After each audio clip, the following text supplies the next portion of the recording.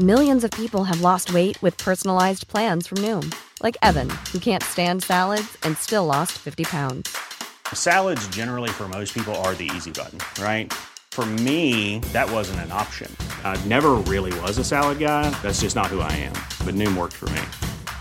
Get your personalized plan today at Noom.com. Real Noom user compensated to provide their story. In 4 weeks, the typical Noom user can expect to lose 1 to 2 pounds per week. Individual results may vary. Here's a cool fact. A crocodile can't stick out its tongue. Another cool fact, you can get short-term health insurance for a month or just under a year in some states. United Healthcare short-term insurance plans are designed for people who are between jobs, coming off their parents' plan, or turning a side hustle into a full-time gig. Underwritten by Golden Rule Insurance Company, they offer flexible, budget-friendly coverage with access to a nationwide network of doctors and hospitals. Get more cool facts about United Healthcare short-term plans at uh1.com. Hey, before we get the show started, I wanted to let you know we are giving away a bunch of brand new Blackmagic gear. Yeah, cameras, switchers, DaVinci Resolve licenses, a bunch of awesome stuff. So stay tuned to learn how you can enter to win free gear from Blackmagic, and we're going to tell you all about it later on in this episode. Now cue the music. Hey guys, what's up? Welcome to Just Shoot It, a podcast about filmmaking, storytelling, and directing. I'm Oren Kaplan. And I'm Matt Enlow. Today we're answering some listener questions as well as kind of digging in on the previous jobs that Oren and I have done and just kind of where we're at headspace-wise in our careers and the way that we're developing out projects. Yeah, I think we talked about this before, but I think 2017 has by far been like the weirdest year I've had in a while. Mm-hmm. Again, I blame the election and just like the fallout from like people just not super excited to go back to make like YouTube videos. Right. That unless they were like activism related in some way, but I think we're finally kind of back into the flow of things, getting calls for jobs, and that's what we're going to talk about today. We've both been working on a few different jobs, and you just had a shoot yesterday? The day before yesterday. Right, a couple days ago, and you had an interesting experience that you wanted to talk about. Yeah, it was super fun. So we'll just jump into what I've been working on lately. It was cool. It was kind of like it was a show for full screen, influencers, and then kind of crazy genre parody and all sorts of stuff. The second episode that I shot was like a video game kind of parody. So like we did POV rigs, and we had guns and blood and gore. And I was like, oh man, Oren would crush this one. I feel like recently you and I both have been up for or even received jobs that we should just hand to the other person. Yeah. I do wonder, like, if you were a producer and you called a director and you said, hey, good news, I have a job for you. And then that director said, like, I'm not really into that, but you should talk to this other person. Would you like that, or would you be offended? I think that if a director is like, hey, I'm not really available, but I know the perfect person for this job, I think most producers like that. Producers, their whole stock and trade is having a good relationship with people. And so most of the producers that I work with regularly, are friends. So like, I'm happy to pitch other people if I'm not available or if I'm not right for the job. So I don't think it would be a thing that's problematic at all. Moreover, I feel like it was kind of nice to be up for jobs that I wasn't being pigeonholed as, right. You know what I mean? Ever since we had Abby Fuller on, which is one of our best episodes, if you haven't heard it, listen to it. And she said that thing about know what you want to do. Mm-hmm. Don't tell people you do everything. That's just really stuck with me, and I'm trying to get pigeonholed. Sure. I think in this situation, the slot that I had been pigeonholed as was a dependable, good director that they like to work with. Oh, right. So, like, they were just like, we need someone to pinch at these kind of two technically hard episodes. There were, like, all sorts of effects and, like, logistical challenges and performance stuff. So it was just, like... stunts. They needed a ringer to kind of just, make sure that we made our days and stuff. And the whole show was pretty intense for everybody. So... And I'd worked with, it was Bobby, my main DP, and like I'd worked with the whole team a bunch. So it was great to just kind of step in and do it. But stunts was the thing that I have some experience with, but mostly in the realm of like, you have a very specific gag you need taken care of. It's like, it's a commercial spot and like, the dad has to like dive to catch the baby or something like that, where it's like, oh, we're hiring this person to do this very particular gag, and then the rest of the day they're kind of hanging out or moving on or whatever. So in this one, actually, our character is like shooting a bunch of clowns. And so I had designed it such that like they were all wearing identical makeup and costumes, so he could kind of like take the hit or the fall for any of the other actors, basically. It's really fun to work with a technician like that because, you know, I can kind of pitch ideas and, you know, we've all seen movies and, you know, I love Jackie Chan or whatever, but like having a person who just kind of is so physical and so dialed in on how to perform those specific moves, they're just like a fountain of information and ideas, and it's so fun to work with them. Right. And they'll tell you, like, if you put the camera here, it'll look way better. The punch will sell. Well, what's funny is like I talked to him, the stunt guy's name is Vic. I talked to him in the morning. We'd had a great conversation. We'd kind of gone through the whole day and everything. Everything was going great. And then, you know, everyone breaks, and then like I'm kind of moving into stuff, and then this guy comes up to me as I'm sort of like working with the camera team, and you know he's in clown makeup and stuff, and kind of starts like pitching ideas and telling me to move the camera and like all of this stuff. And I like in my head I'm like, who the fuck is this dude? Like, you know, like some actor is telling me where to put the camera. And then it took me a good solid beat to realize, oh, that's Vic now actually in his makeup doing his job. And I just exploded laughing. It was so funny for me.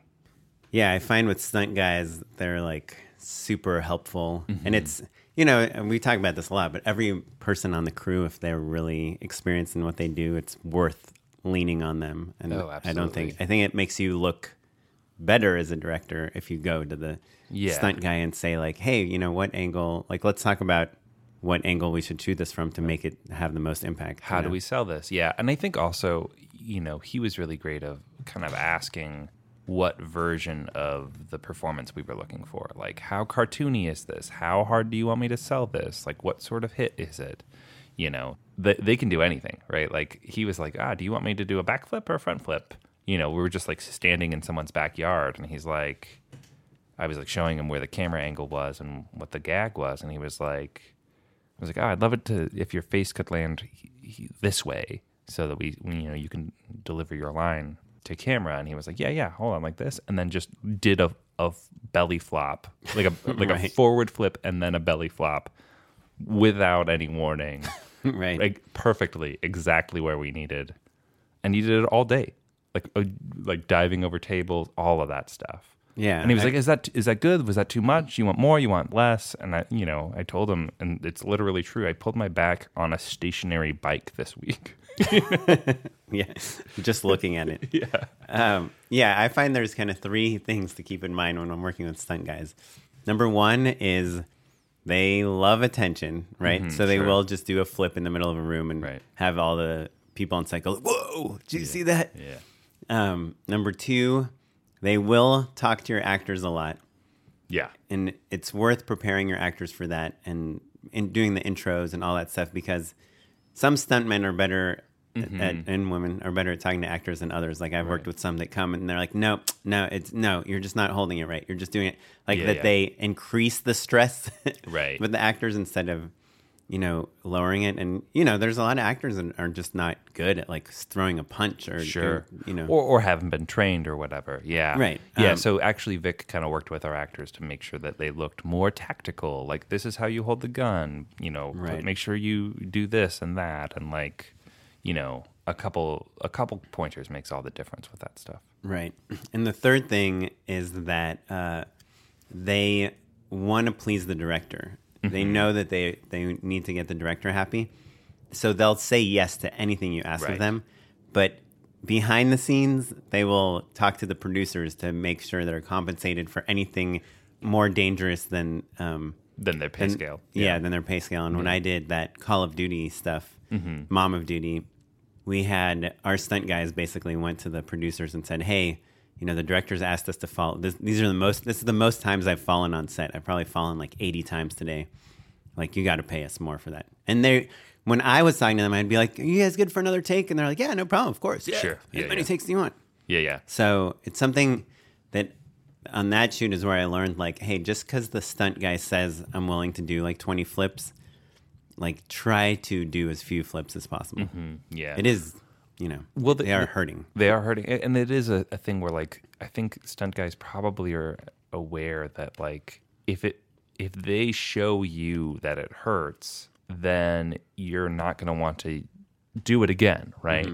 Yeah. And so there's this veneer of tough guy, like, they act like they're invincible, right? Even though, like, you're maybe you hid some pads in strategic places, but you're still a dude, just like, jumping over a table or whatever. You're still landing on the ground, and so that cheery attitude, I think that's interesting. That sometimes it can backfire in ways that it's hard to read. Whereas I think more traditional performers, maybe. And ones you've had a little bit more time to like forge a relationship with, can feel free to say like, this isn't working for me, or like I need a second, or anything like that. Right. I found a lot. I mean, this still happens to me as a director that came from YouTube for making my own videos with my friends.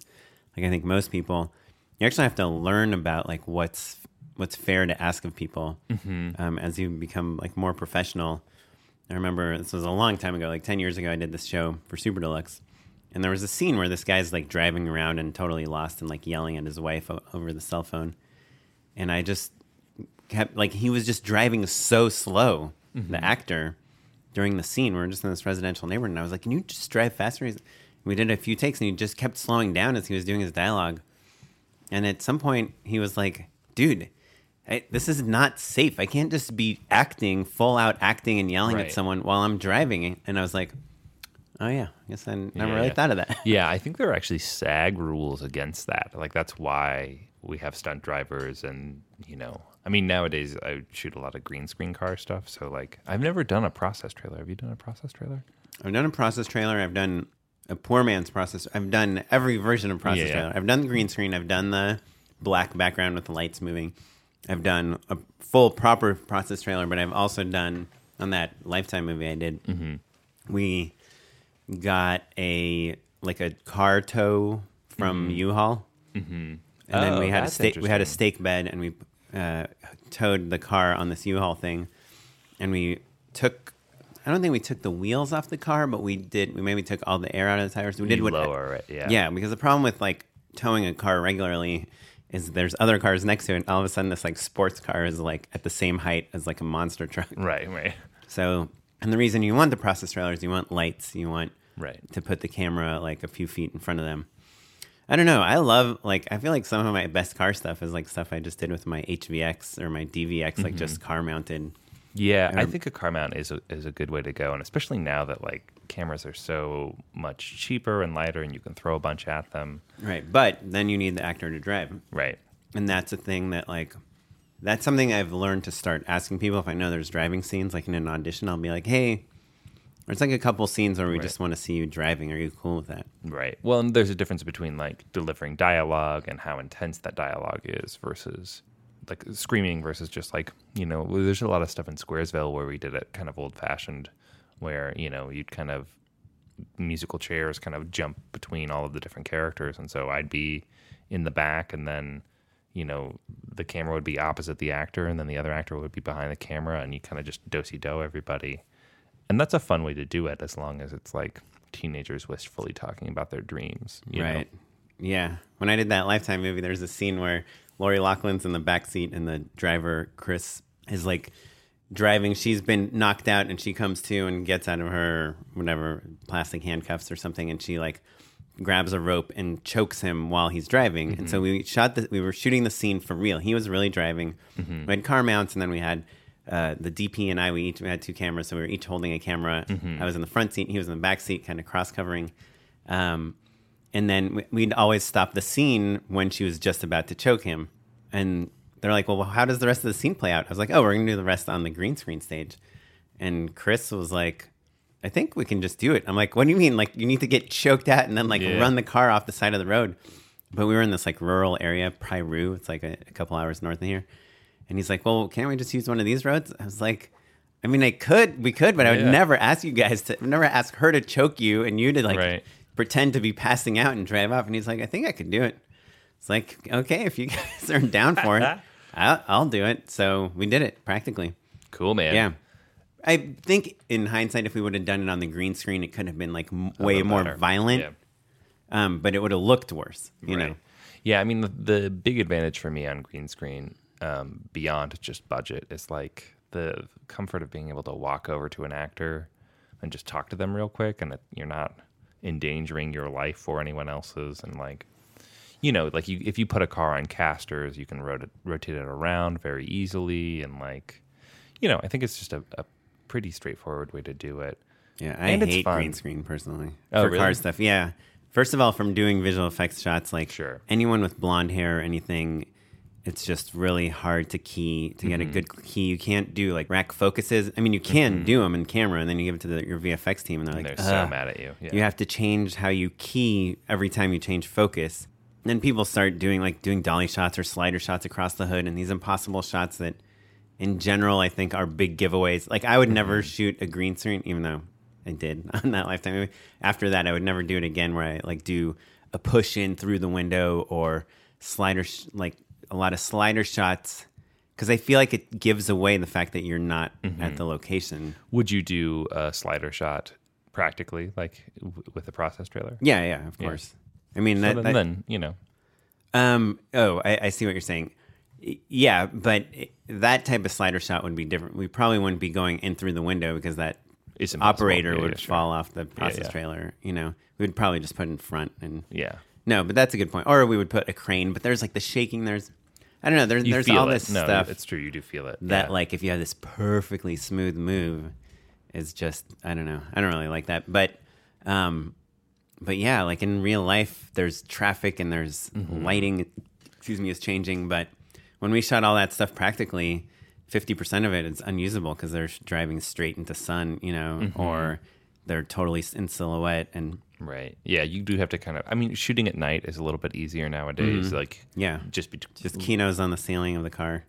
Sure. Or like you've got light mats. You've got like all sorts of LEDs. Oh yeah. You know, like now it's so much easier. You can hide lights anywhere and stuff. So that's nice. We've talked about how much I liked that show, Easy. And they did a thing that I just was like, oh, thank God, finally we figured it out. They just did their dialogue scenes where the characters were taking an Uber. Oh, yeah. So it's just, you get a 2-shot, you know, the operator is in the front passenger seat. It's all totally natural. You can do it in a oneer if you want to. And I was like, boy, it was perfect for the characters who were like a little bougie, I guess. And I love car scenes. I don't know, there's something about the fact that one person is like busy doing something else and you're moving, and I don't know. I feel like it just adds a whole other element that you wouldn't get from two people talking in an apartment. That's true. I do feel a little limited by camera moves and placement. That can bum me out a little bit because there's only so many ways to shoot a car scene. Yeah, you should rewatch Training Day because they are. I mean, when I did the Lifetime movie, I they do shoot a car conversation from every angle possible, and it's good. It's satisfying. They're kind of telling the story with the composition at the same time, and it's cool. Yeah, I'll have to check it out. Well, cool. So, that sounds like a cool shoot. I haven't done stunts in a while. Right now, I'm still in this development phase, but I'm in a better place than I was like a month ago. I'm up for a bunch of different jobs, and I'm still grappling with that same thing that I'm sure a lot of our listeners grapple with and that we always talk about, which is like which jobs you say yes to and which jobs you say no to. But when you're up for like 5 jobs, it's much easier to say no to 3 jobs than when you're up for 1 job, barely. And it's been a while, yeah. Yeah. So I'm excited about that. I had a pitch at the CW Seed this week. And it went really well. I was thinking I could maybe talk a little bit about how we organized that pitch. Yeah, for sure. Because it went very well. You're being modest, but you felt great afterwards. So yeah, I mean, who knows what they say to other people, but like the woman from CW was like, "Wow, that pitch was terrific. I honestly don't even have any questions because I totally get everything you said. Yeah. I mean, you know when you've done a good job with a pitch, and like that is a big factor in whether or not people say yes or no. But also, you know, you can do the best pitch in the world, and if it's for something that they're not looking for, like that's that. You Right. know? Yeah. They knew what the conceit to the project was and had relationships and stuff. So it wasn't like you guys were coming in totally cold. Like they're very open to the idea of the show. Right.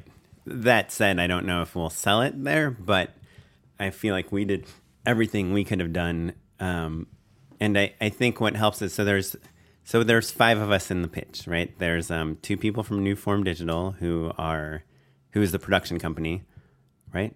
They're the Yeah, I guess, or they sort of the studio. They're a sort of studio as well. Yeah, I would describe them as studio because I think they kind of outsource a lot of their production as well. Yeah. Right. Yeah. So they're studio. So basically, New Form Digital, they spun off from Imagine Entertainment, Ron Howard's company. They were the studio behind Shitty Boyfriends, the show that Matt directed last year. They're the year before, 2015. Yeah, 2015. They're the studio behind Miss 2059 that I directed last year, and they actually also are the studio behind the thing you just directed this week. And the thing I directed the week before. A lot of New Form work this. Yeah, they're out of, like, I was talking to them and they actually said something a little sad, which is that they're not taking any more pitches on any new content right now because they have so much stuff going on. It's a really insane amount of stuff that they're doing. Yeah, and they kind of, I don't know if they invented it. I'm going to give them credit because I hadn't heard about it before, even though now everyone's doing it. But the idea of like taking someone that they like, giving them $10,000 or $20,000 and telling them, go make something that we can use to sell you and your show. Yeah. And that's like a startup model, right? I mean, the exactly. tech industry has been doing this forever, but like the thing that we always run against, and that I'm sure our listeners do too, is that the only way to get to sell a show or a movie is to have made a show or a movie. Right. So how do you get past that first stage? And it's make a miniature, cheap version of your show or movie. We're in a time where people care about actors, but also the filmmakers, you know? And so if you can make something that just shows really who you are, what your personality is, what your voice is, doesn't matter if it cost $1 million or it was totally free, you have a good chance of selling it to the right people. So anyway, that's what New Form did with Shitty Boyfriends, right? Did they incubate that? Shitty Boyfriends. Yes, they did. They did. Yeah. So they had a pilot episode, and then I came on after that. Right. And that's how Miss 2059 was too. Anna Akana made her own pilot, and they sold it to and Go90. Eulene's show, I Ship It, was also an incubator project. Dr. Havoc also. Yeah.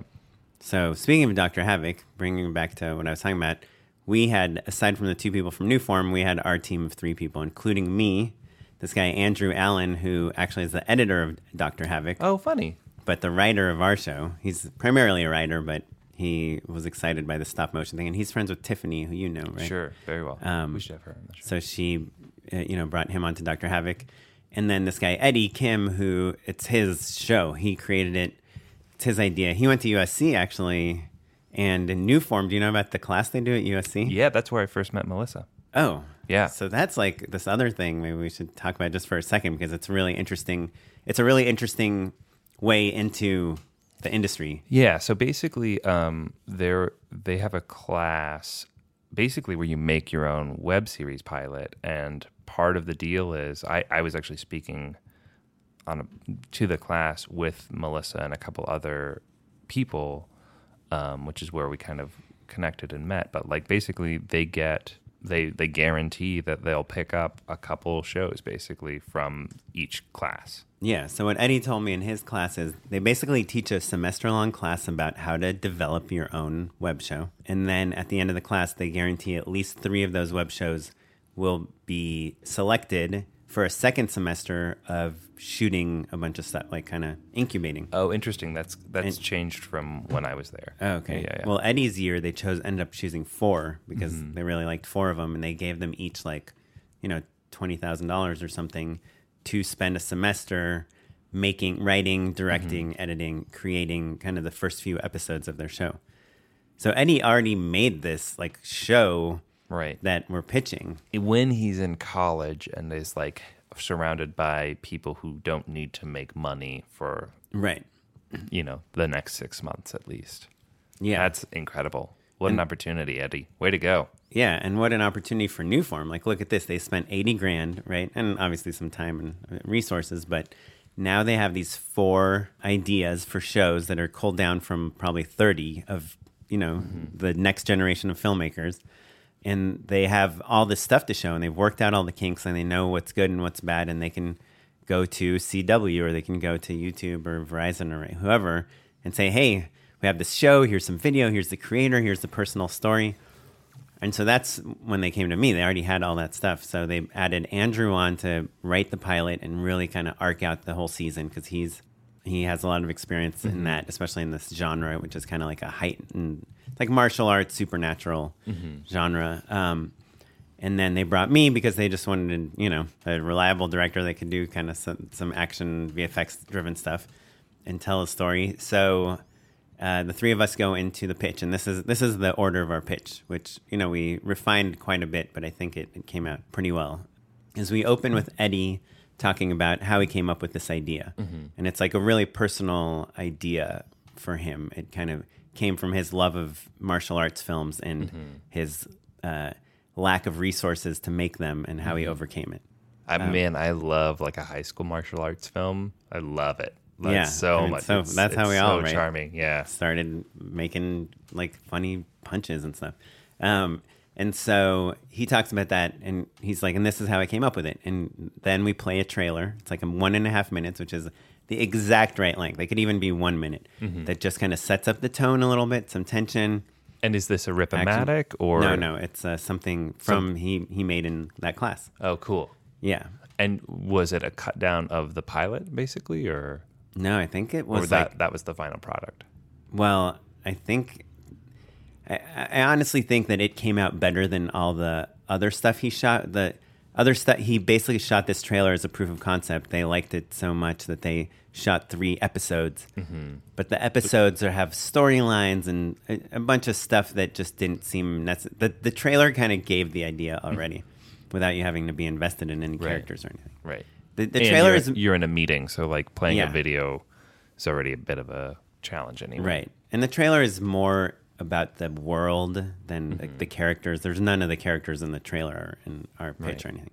Well, and like it's such a high concept that like the characters, writers will kill me for saying this, but the characters aren't super important. Like tone and vibe and world is what you're selling, and then you know, and then the heart is how you're keeping the audience. Right. So, but that's raw clay that kind of like will be developed as you go. Right. Yeah. So we open with the high concept, and then we go back to Eddie. He says just like a couple sentences on like how this project has kind of helped him, achieve his dreams, and how this concept is really personal to him, and how he wishes he could live in this world he created. Right. And then he passes it off to Andrew, who says, "Now, this is how we get into the show." Right. We flashback. I want to stop you right there, Yeah. just for a second, because I think that what you're hitting on is something really interesting. I feel like in Hollywood, people tend to fetishize the personal story and personal angle so much that, like, to an executive, if you don't have a way of pitching the thing you're doing as, a personal passion project, they're not interested, right? And I think it's a thing we talk about on the show all the time. But what's really fascinating to me is that you managed to, or rather Eddie managed to personalize a story about people like martial arts, like high concept fighting, basically. Right. But explained why he wanted to tell that story in a personal way.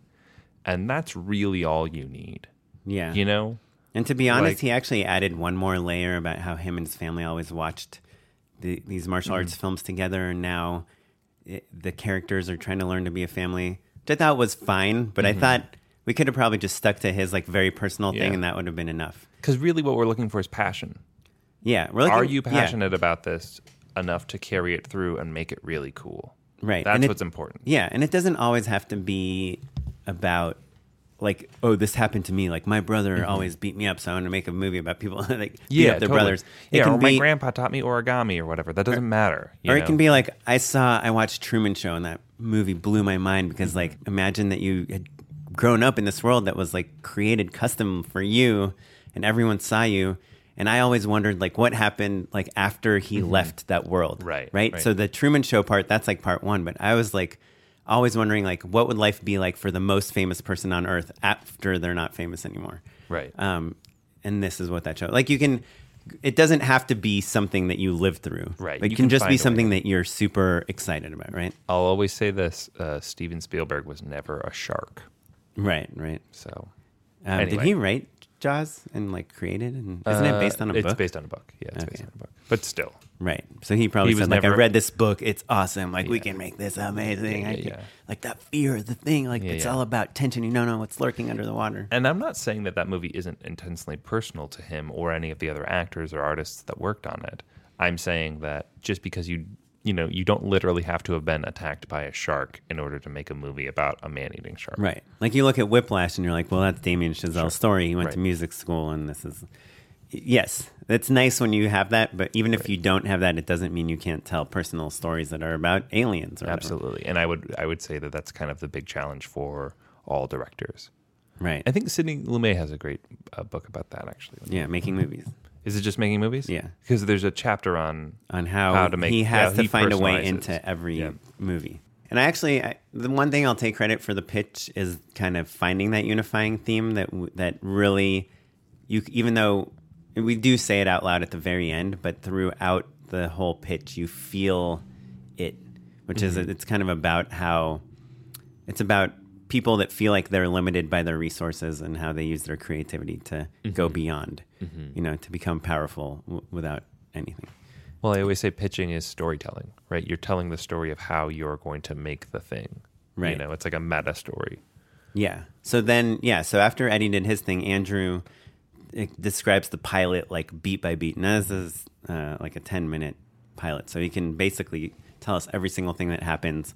He talks about the big, the origin story and the big explosion action things. And he did a really excellent job. I was worried. That was the part I'm most worried about because it's like 10 minutes or 8 minutes of him just talking character names and things. And this is where you can lose people. Right.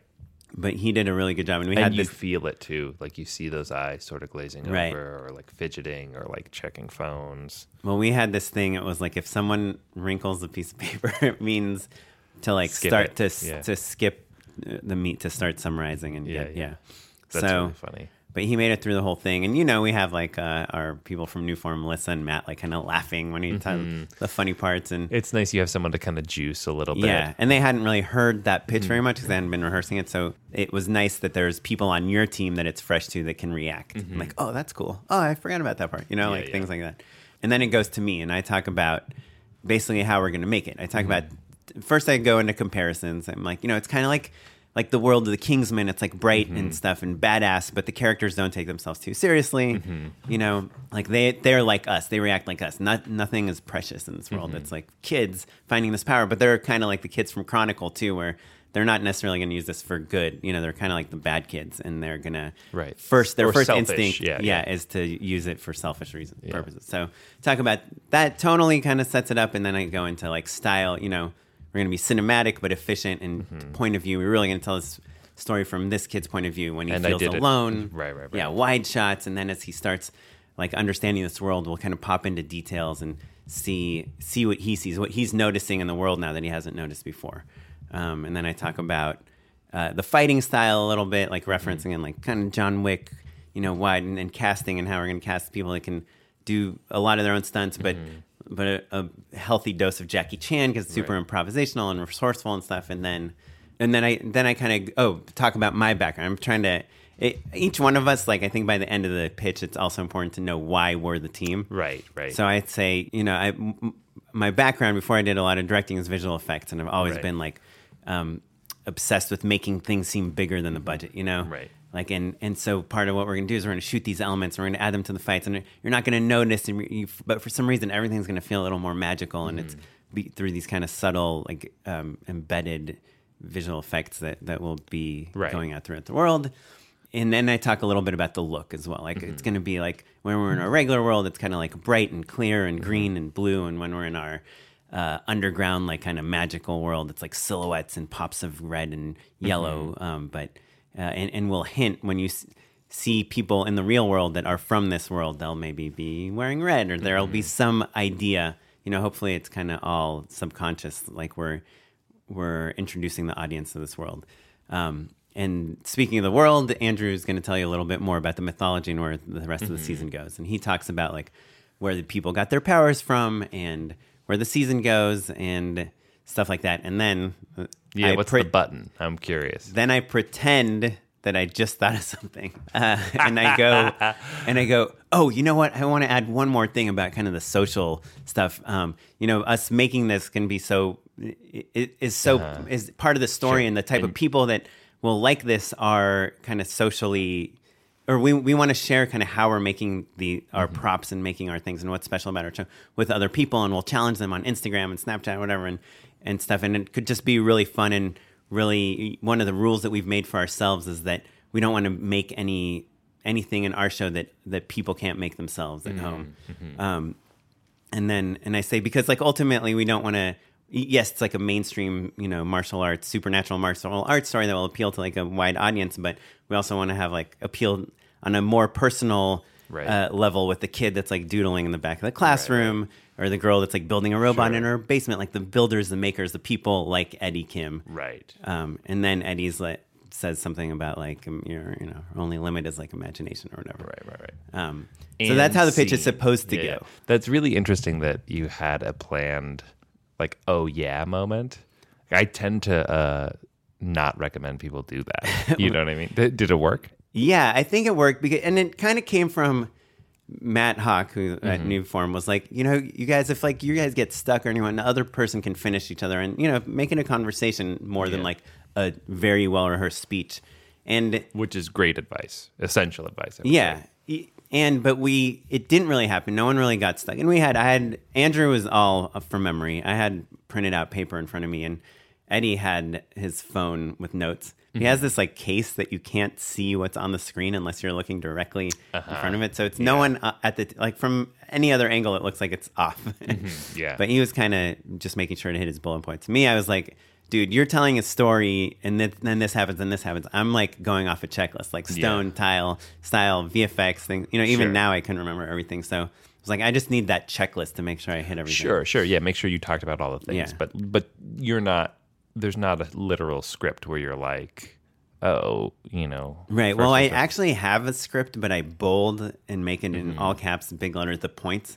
And I don't read the script unless I'm like super worried about forgetting something. Well, and I'll try to look at that while someone else is talking a little bit too. There are certain grooves too that you kind of fall into of like, oh, how you're going to describe the tone or style, or you don't know how you're going to get there necessarily, but you have kind of a couple lines or tricks up your sleeve. And the things I pepper in a lot more when we actually do the pitch is like, oh, well, like Andrew told you, we're going to talk about this. Or like Eddie, like I try to make myself feel aware of the fact that we're all talking together. Right. And it's also really important to listen to each other when you're going. And to feel the room out, right? Like, oh, like I think, you'd mentioned in the beginning of our conversation that you really like this. Well, I'm glad you brought that up, blah, blah, blah. Right. So, but you were going to say there was a curveball. Yeah, so that was our planned pitch. But as soon as I finished my first section about style, tone, performance, and all that stuff, I was like, I said something along the lines of, and that's, and we want what the characters are doing in the show to inform how we actually make the show. And then Melissa immediately jumped in and said, yeah, there's all these like social things we could do with that. And also, anyway, we won't bore you with all the mythology and stuff of the world, but we have this whole thing worked out. And then, our plan was to go on to the mythology and then the social. The boring mythology. Yeah. And so, and I was like, Andrew, like, was going to tell us a little bit about like how the power, where the powers came from. And I think they're like, oh, cool. Yeah, we want to hear about that. And he went on, but he did like the shorter version, like the paper crinkle version. Right. And then I said, just to add on to what Melissa said, like we thought it'd be awesome if we like post these certain pictures on, Instagram and stuff. This is not how I said it. I'm just trying to keep a little bit of the concept totally. under wraps since it's not sold yet. But anyway, so yeah, and it went really well, and I feel like that's like a format that will work again, especially if you have like the writer, creator, and director. Usually two of those people are one person. Right. But I found that having three people, even on this podcast, I find when there's three of us, it's really easy to keep the conversation going easier than two people. Yeah, totally. So anyway, that was my pitch. That was my joke of letting the conversation die. Oh, well, good job. You fooled me. So should we go to some listener questions? Yeah, we got a couple listener questions. We've got a voicemail. Yeah, let's listen to that voicemail real quick. Hey, Oren and Matt. Thanks so much for the podcast. I've really enjoyed it. Very instructional and motivational and helpful, really. I'm a new film person living out here in Olympia, Washington, so there's not a lot of access to this sort of advice. I've actually been rehabbing a house the past 2.5 weeks out in Virginia, and I stumbled upon your podcast, and I listened to all 60 episodes, just kind of all while working, and it's been really great. But one of the things that kind of bugs me is that it seems that all the people you have, the guests, and including yourselves, there's this kind of overlying idea that, it always comes up that people, are pretty choosy about who they work with because they are going to be working with these people for a long time. And it comes up with, the filmmakers, the directors, or even the studio people. What it comes down to is that these people are choosing the people that they're most comfortable with. So people that are most like them. And this kind of raises the whole diversity issue.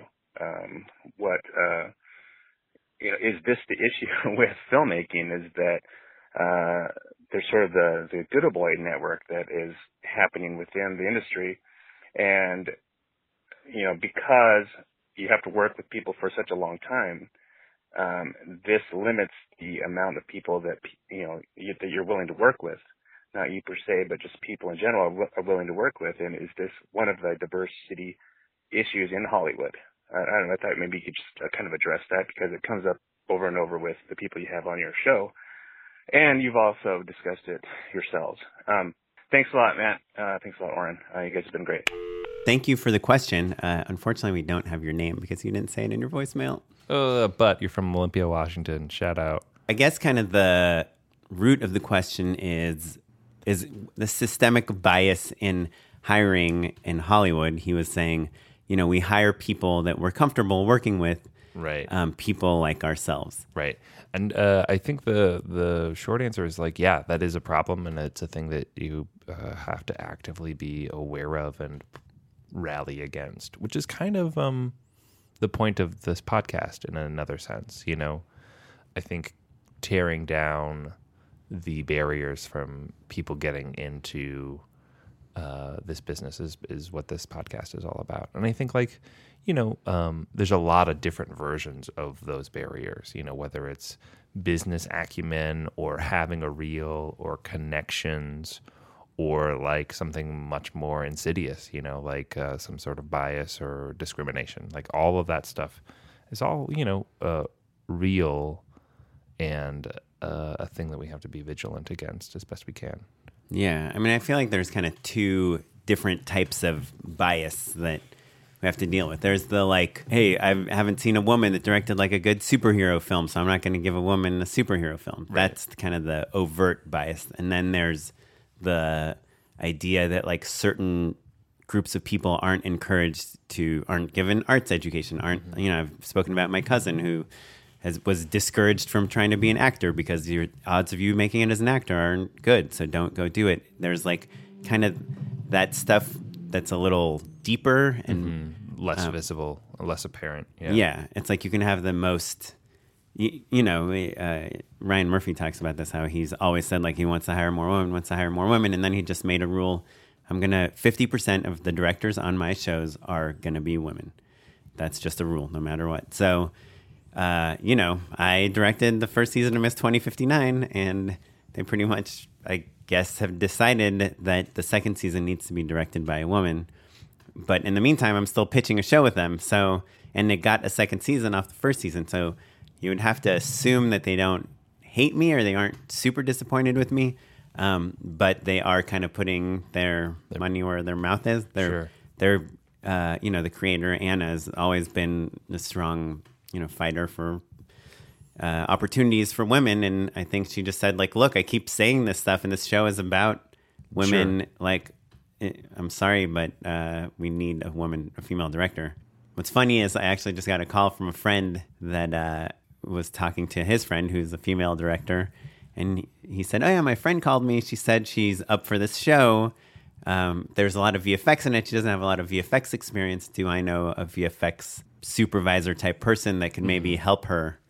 So my friend gave her my name. And is it Miss, and it's Miss 2059. Yeah. I was like, well, that's kind of weird. Yeah, But yeah, honestly, there's zero bitterness. I agree. I think they're doing the right thing. They probably should have hired a female director the first season. Time. Yeah. My friend Matt Barber, who's been on this show, has been passed up multiple times on TV shows because they didn't want to hire like another white male. So, I think there is like an effort to hire other people. I think that our listener question is a little more nuanced because it's not about, female, male, black, white, Hispanic, whatever. It's about comfort. Mm-hmm. Right. And to me, comfort with working with someone is like 100% based on communication. Mm-hmm. And look, obviously, if they don't speak English at all, it's hard for me to communicate with them. Right. But I think if they come from a different walk of life, it doesn't really make a difference. And right, certainly not. Yeah, and I think you want to always have as many different viewpoints represented as possible. Just from an artistic standpoint, that's a pretty big advantage. But I think his point of like, we talk about we work with the same people over and over again all the time. I think we're fortunate enough that we're working on a couple different sizes of things, and so the system that I'd had, and this is stupid, but was that I would like try new people out on smaller projects, right, and build that rapport, build that relationship. So like sketches, I tried lots of different DPs for sketches, right, just to kind of like learn different things from different people, see what they're doing, all of that stuff. And then on the bigger jobs where I couldn't take as many risks, I would go back to my old standards, all of whom are men. That you meant like in film school. That I meant in film school, yeah. Yeah. Well, look, so I don't know. We talked about DPs, you and I, offline the other day. My experience is, I think I've worked probably with as many female DPs as male DPs. To me, like Is that true, though? Yeah, I mean, I think... Look, I work with Jess a lot. Yeah. His name could be a girl's name. Yeah, the number... I'm going to call you on this. I think the number of jobs that you've done with male DPs vastly outweighs the number of jobs you've done with female DPs. Well, just in the amount of time that you and I... Because I keep pretty close tabs on your work, obviously. Like, we have a podcast together. Yeah. I'd say 50% of it is just Dunlap.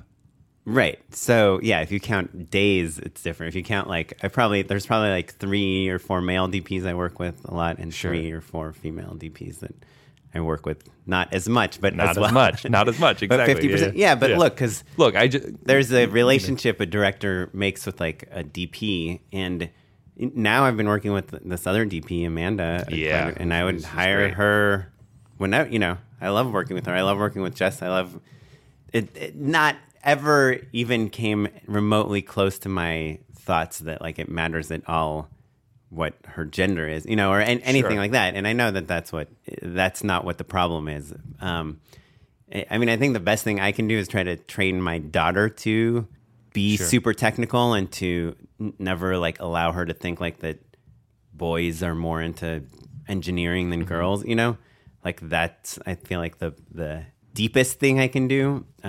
But in terms of DPs, I don't know, because at AFI, where I like worked on a bunch of student films there, like I thought all the best DPs there were women, and grips and gaffers and electricians and all that stuff. I will tell you, where I've seen like the most gender bias is like when I see producers and production coordinators, a majority of them women, saying that they would rather hire male PAs because they are better at like lifting all the heavy shit and taking a bunch of trash out and just doing the shitty jobs. Well, shout out to Grant Collins.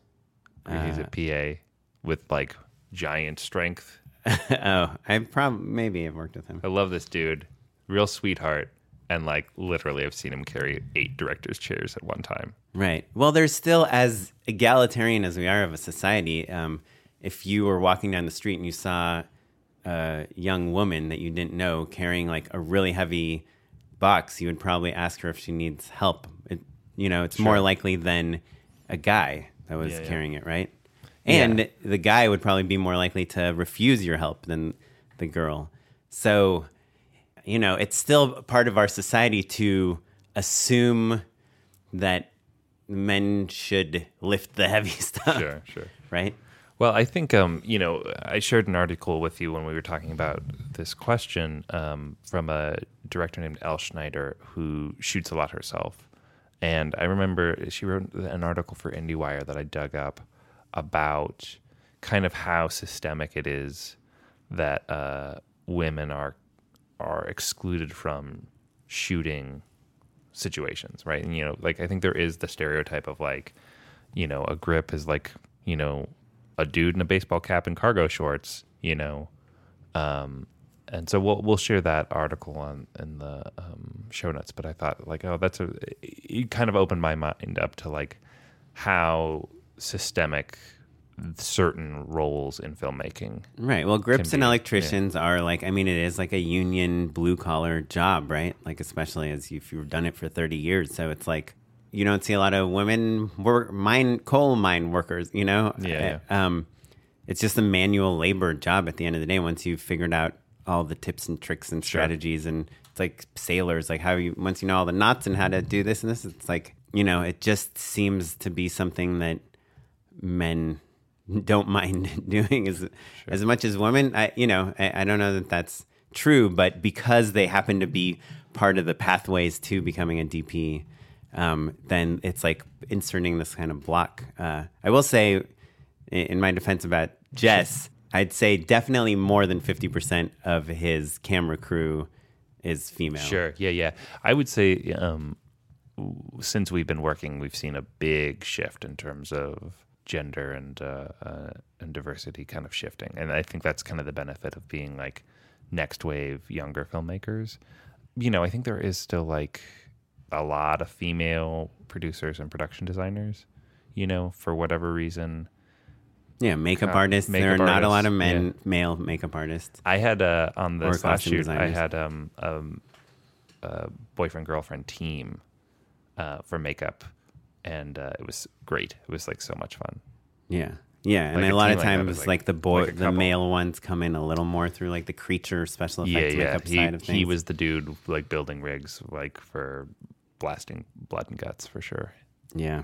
So, I guess I would challenge you, Matt. How many of our listeners? You have to agree that we don't have much control over who listens to this podcast. Sure. How many of our listeners do you think are male versus female? Oh, that's interesting. Boy, have we gotten a single female question? Never. I'd venture to say we're between 95 and 100% of our listeners that have listened to at least 5 episodes are male.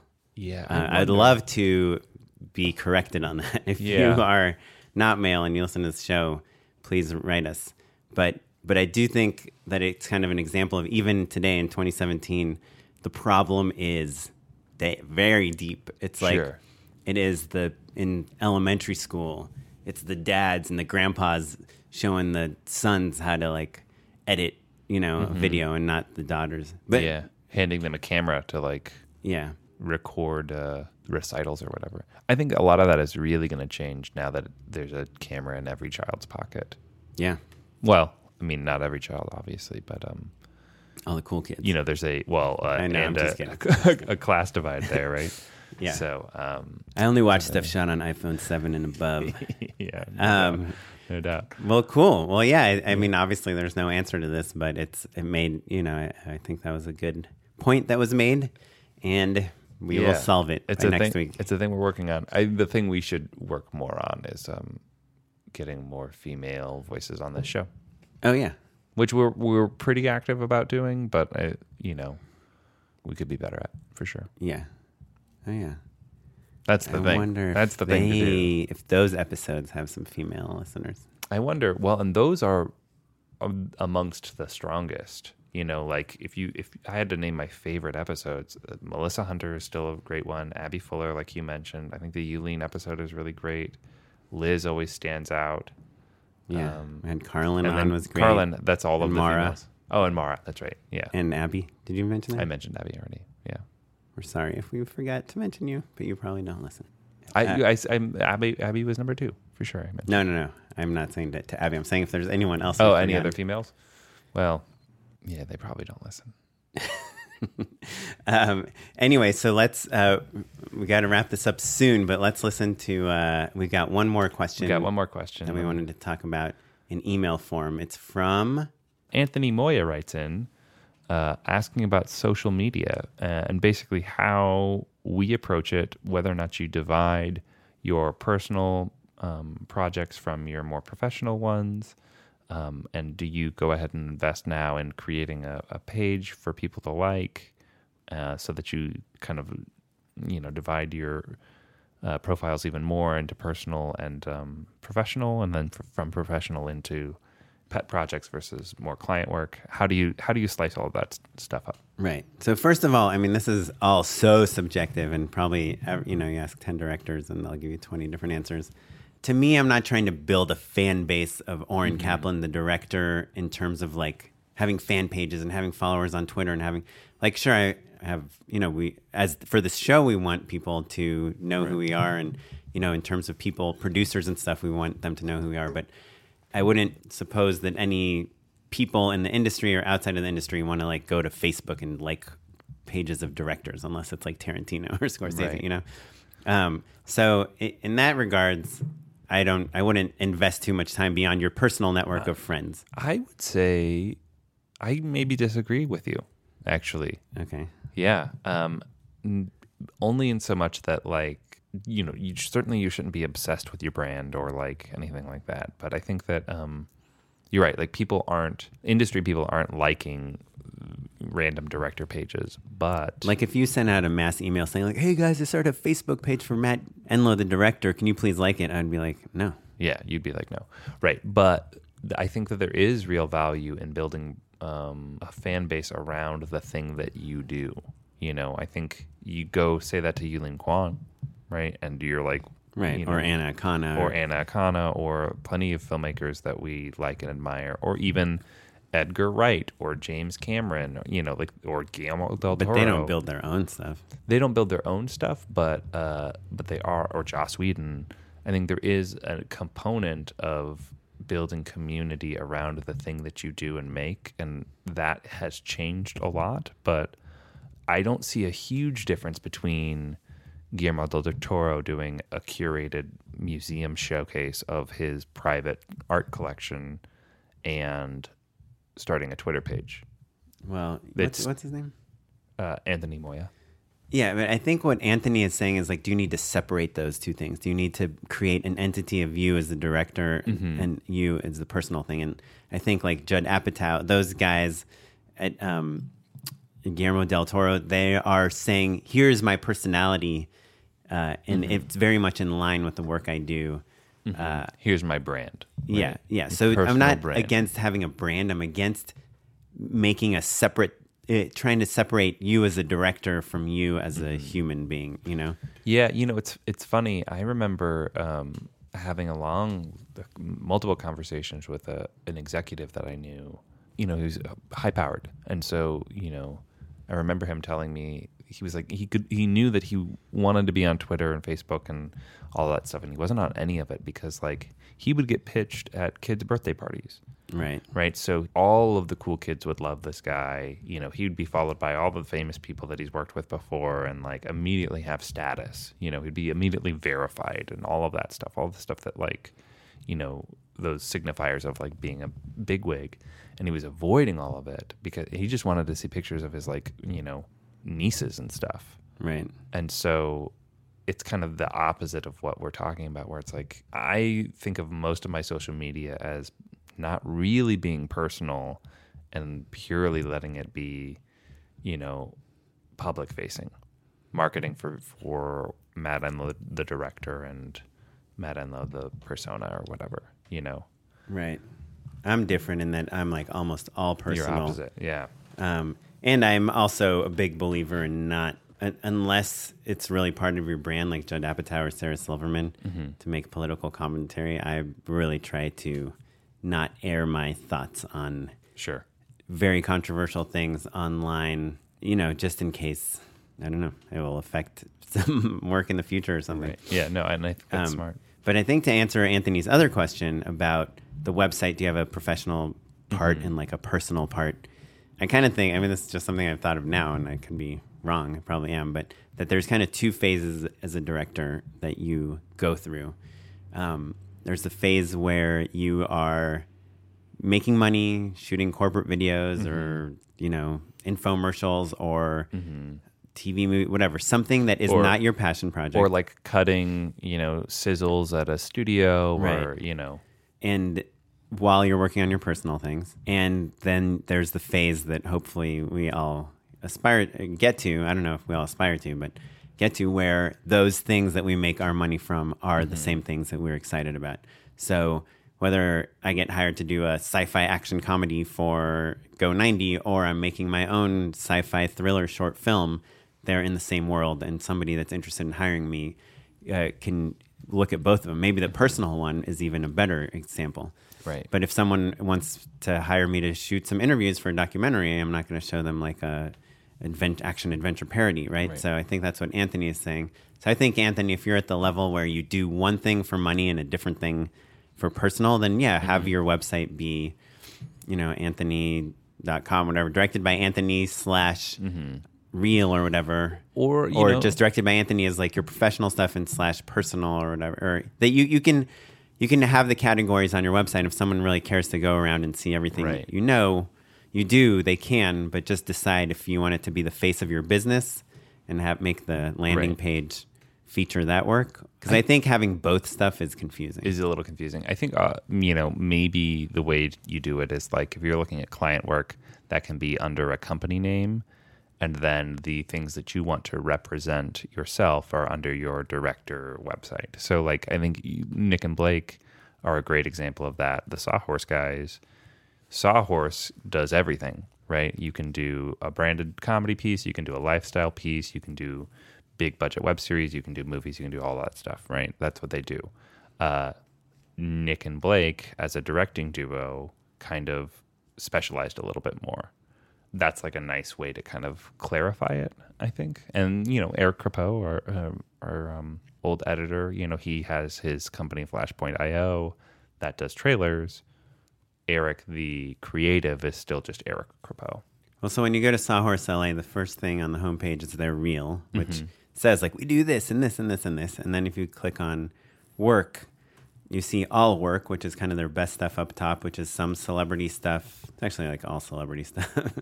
And then some like narrative shows they've done. And then they have categories: commercial / branded, digital, music video / fashion, narrative, and then their reel again. So, right. Yeah, I guess the easy answer is find directors that you want to be like and copy what they did.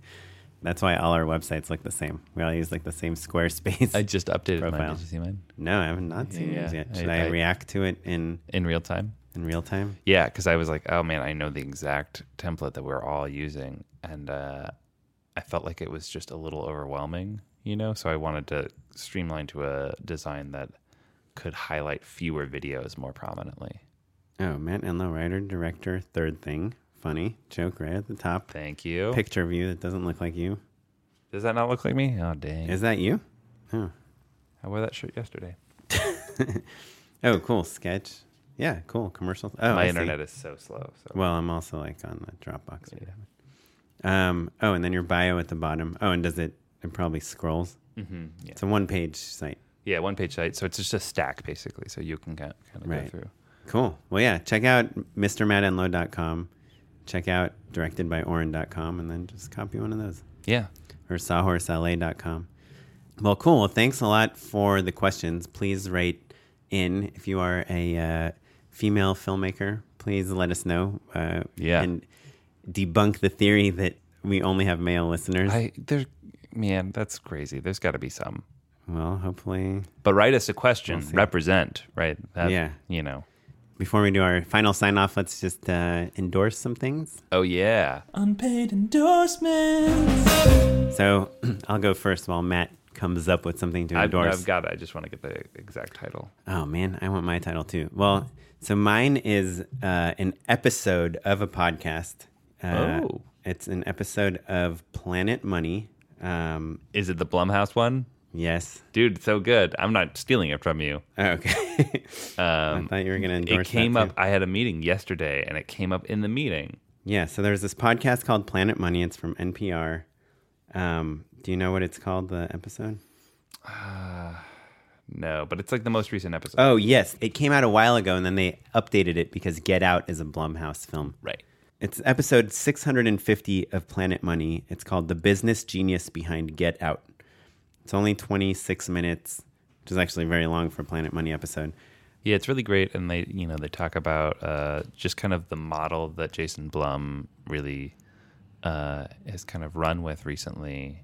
You know, and he does all of those movies like Insidious, Paranormal Activity. Paranormal Activity is a big one. But he also did Get Out, and he did Whiplash. Right. So pretty cool, pretty profitable dude. And it's not that different from, you know, those indie models that we always talk about. They're Joe Swanberg, Jay Duplass sort of moves. So, yeah, it's definitely worth a listen. Yeah. What do you got, Matt? So I've got a video on Vimeo. Say that 5 times fast. Video on Vimeo. A video on Vimeo. Okay. You're close. We'll just loop it in the edit. It's called Notes on a Case of Nicholas Gurwitch, who Nick Gurwitch is the creator of the comic The Perry Bible Fellowship. Do you know that comic? Nope. It's incredible. He did it as started as a college newspaper comic strip, and then kind of blew up from there. 10 years ago now. I first came across it in San Francisco. Used to have that museum, the Museum of Comic Arts. And they had pieces of his there. They're just weird, twisted, surreal sort of comics, but really, really funny. So anyway, this is a documentary about how he's been working on this book obsessively for years now that he kickstarted. He's a year and a half late on delivering it. Basically, instead of drawing on with pen and ink, he applies ink onto a surface and then etches it off very slowly with these meticulous little tools. So it's basically just a meditation on this guy's obsessive creation of this novel, this graphic novel. And it's called Notes on a Case of Nick Gurwitch. And then you should also check out Perry Bible Fellowship, which is Perry Bible Fellowship. Yeah. Okay, cool. We will. Well, thanks, Matt. Thanks, Oren. If you guys want to contact us and hear about everything from this episode, go to justshootitpod.com. You can email us at justshootitpod@gmail.com. You can leave us a voicemail at 2626-SHOOT1 and let us know what you think of the show. Ask us questions. We'd love to hear from you. If you could please leave us an iTunes review, we will read it out loud on the next episode. So just plug something. Yeah, if you got something to plug, you got to kickstart something, you got a short film idea, you want to tell Oren how cool he is, all that stuff is so rad. Yeah, I'd really appreciate that. Okay, cool. Well, thanks again. Music is provided by the Free Music Library and the artist Gerard. Jazar. And the artist Jazar. Jazar. Bye, everybody. Thanks.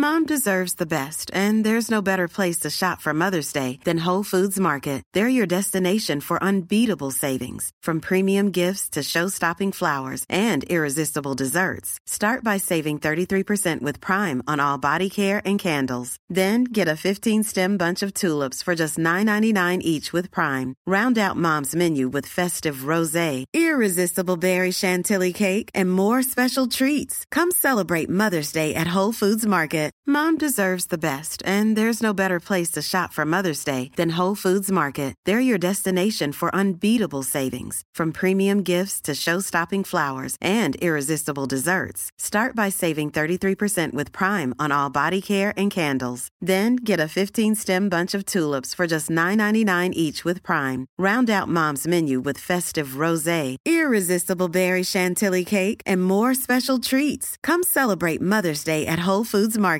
Even when we're on a budget, we still deserve nice things.